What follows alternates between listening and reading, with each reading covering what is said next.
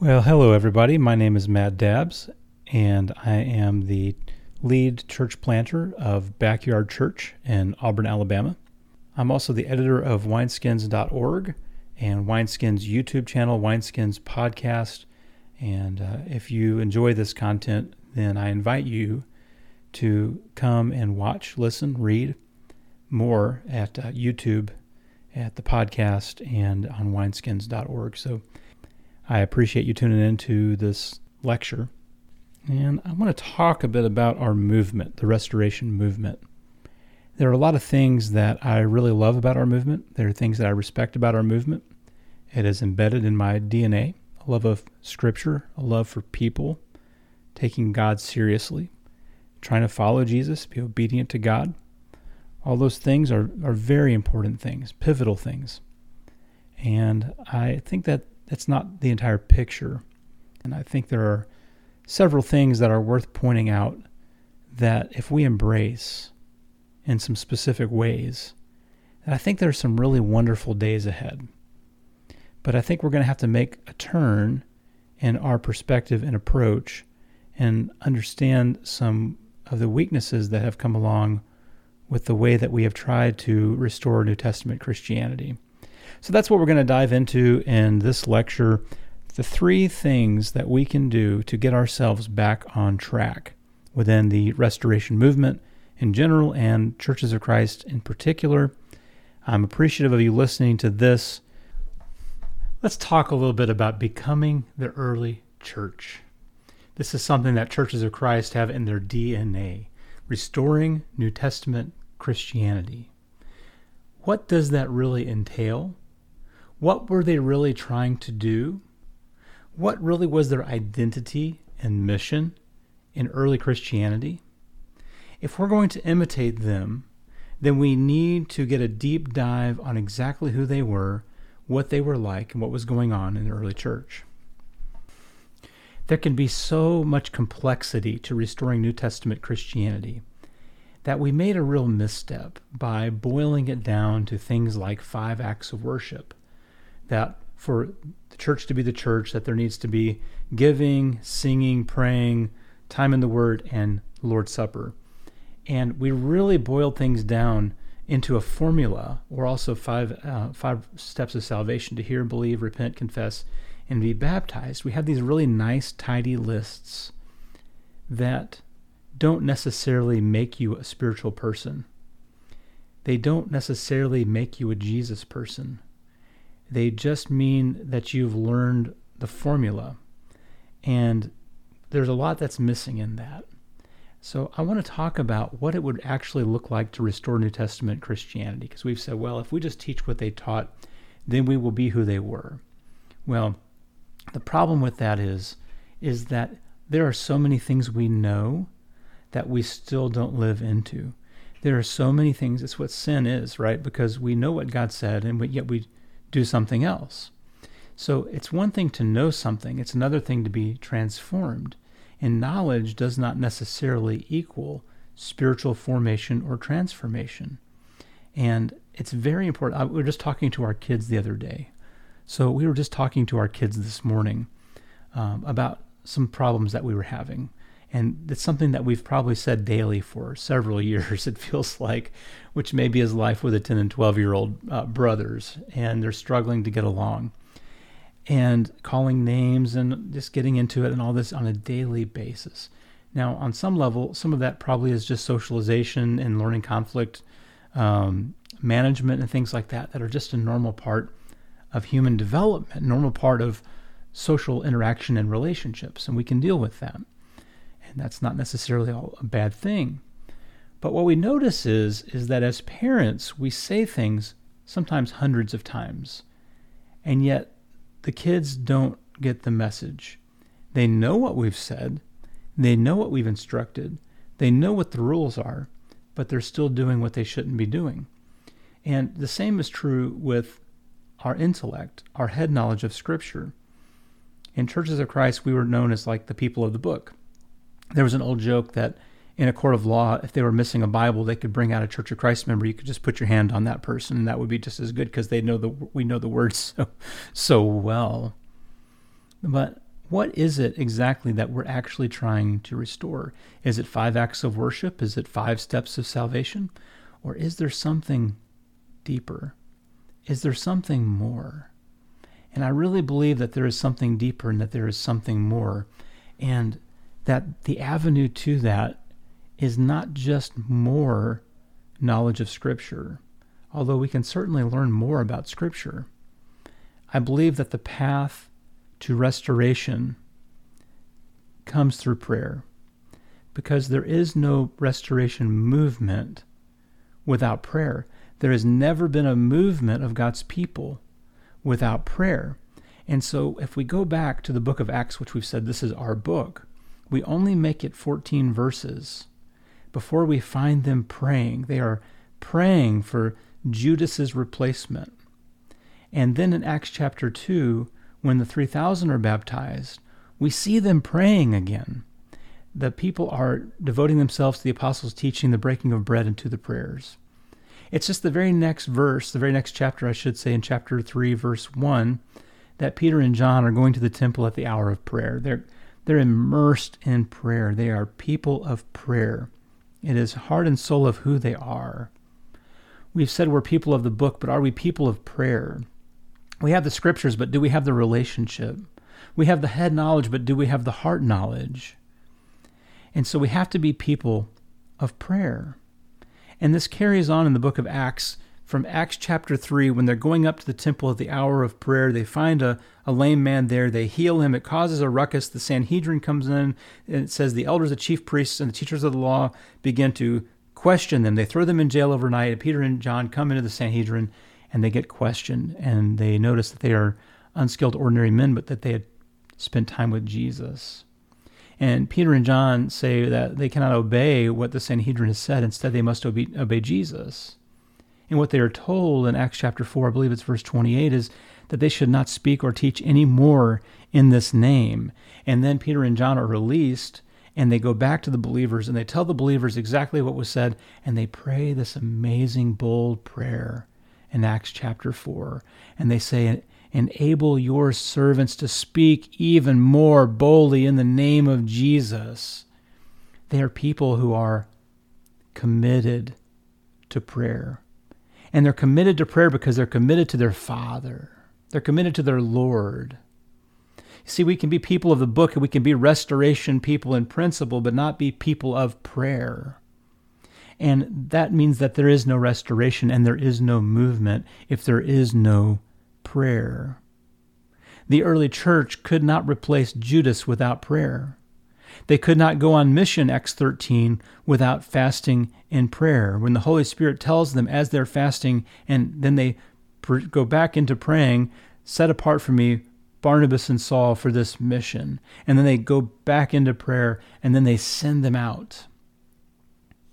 Church,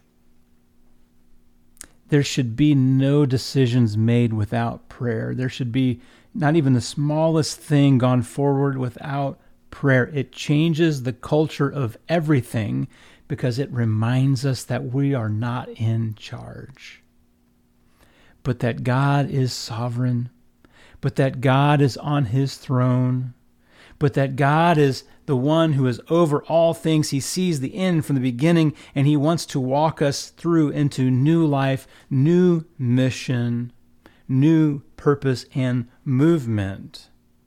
The reason that the restoration movement stopped moving is because we prayed as if we had it together. Now I lay me down to sleep. I pray the Lord my soul to keep, right? Thank you for this day. Thank you for this food. In Jesus' name, amen. Guide, guard, and direct us. Let us have a healthy, steady, ready recollection of the things that we've heard this morning. And we became so rote, so predictable, so neutered, because we also then neglected the work and the role of the Holy Spirit. There is no movement without prayer, and there is no movement without absolute reliance on the work of the Holy Spirit, not just as a doctrine to say we believe in the ongoing work of the Holy Spirit. It's all intellectual. We know the Bible, it's all intellectual. But convert that potential energy into kinetic energy and begin leaning into the ongoing work of the Holy Spirit and watch and see what God will do. Because the early church was nothing if it was not being a people of prayer. Acts chapter 1, Acts chapter 2, Acts chapter 3, and on it goes. And the early church was nothing if they were not a movement of the Holy Spirit. Church, if we want to be the movement that God wants us to be, if we want to be like these New Testament Christians, like we so say we want to be, then we have to take ourselves out of control, which we never were anyway, and give it all back over to the Lord because it's His church. And this is why we're stuck. Because I can give you a plan, I can give you a strategy, I can give you elder equipping, I can give you seminars, I can give you workshops, we can make all sorts of online trainings, we can make discipleship courses, we can make it simple, we can make it doable, we can make it free, we could pour it all out there. But as long as we think we're running the show, it's pointless. As long as we're not humbling ourselves in prayer, it's pointless. As long as we neglect the work of the Holy Spirit, it's pointless. As long as we neglect the work of the Holy Spirit, guys, it's pointless. You want to restore New Testament Christianity, you say, well, we just need to study harder. Maybe so. And go to the scriptures that talk about prayer and the Holy Spirit and say, why haven't we done this? And third is making disciples. How can we be a faithful church and not make disciples? How can we be a faithful church and not reach the nations? How can we, because we say, well, we pay a missionary to do that. We pay a preacher to do that. Jesus did not say, you preachers and missionaries go out into all the nations and make disciples of them.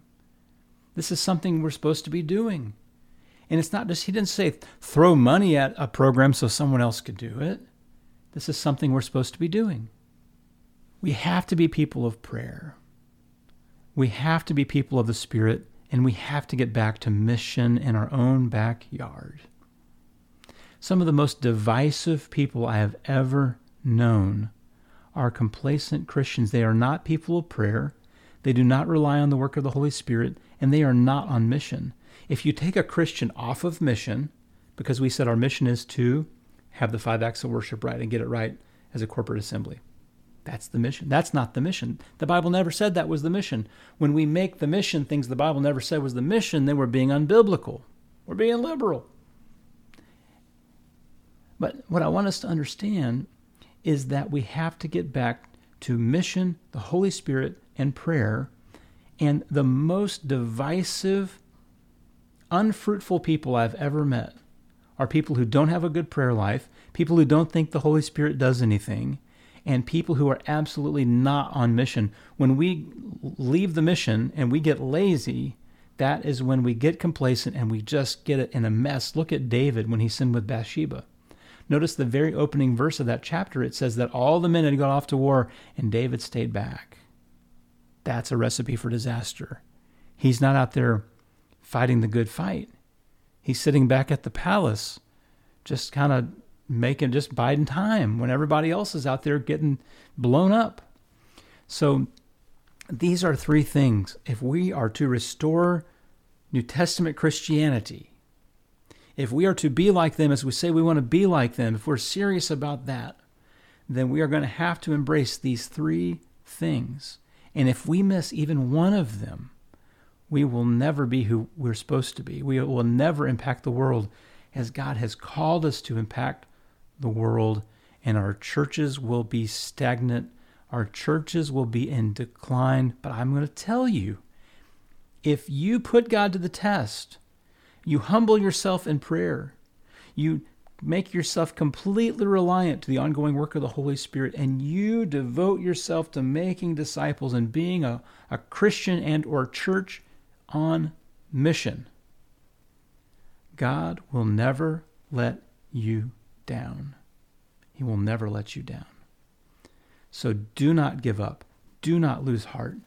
And if you're a part of a group, of a church that is just falling apart and just is never going to seem to make it, go back to these 3 things. And if no one else will do it, at least you will do it. Because your faithfulness is not dependent on anyone else. And your definition of what faithfulness looks like does not get defined by anyone else. It doesn't get defined by me. Go back to the scriptures. Search them and see if what I am telling you is true. And I promise you that as you execute on these things, not as just more check boxes, but in real life, real time, dependence upon God, you will put him to the test and you will watch and see how he works, because he is good and he is powerful.